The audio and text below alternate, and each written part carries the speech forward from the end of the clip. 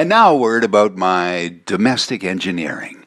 How best to describe my humble abode of single occupancy 30 years on? Spartan, sparse, frugal, bare necessities. Let's just say luxurious camping Centreville.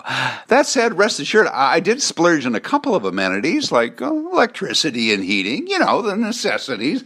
Plus, to beat the outrageous cost of today's high-tech home security, I even came up with my own idea of the last place an uninvited guest, burglar's such a nasty word, the very last place a friggin' thief would think of looking for my valuables, both of them, passport and Wi-Fi password. In fact, unless the criminal decided to cook up a meal using my stove and oven before robbing me blind, there's no way the crook could ever think of looking in my oven mitts. Shh, bon appetit. Gotcha. Seriously, though, well, I feel completely at home sweet home, living with no frills besides running water. I do realize that this is not everyone's cup of tea, so no problem. I don't drink tea. Just my cup of joe, a little pack of brown sugar, okay, a bit of a health nut, and stir. Oh, wait a sec, where'd I put my swizzle stick? Oh, yeah, I'm living the good life.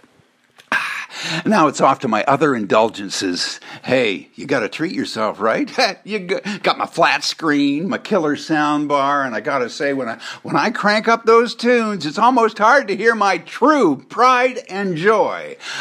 A brand new 2020 John Deere vacuum cleaner.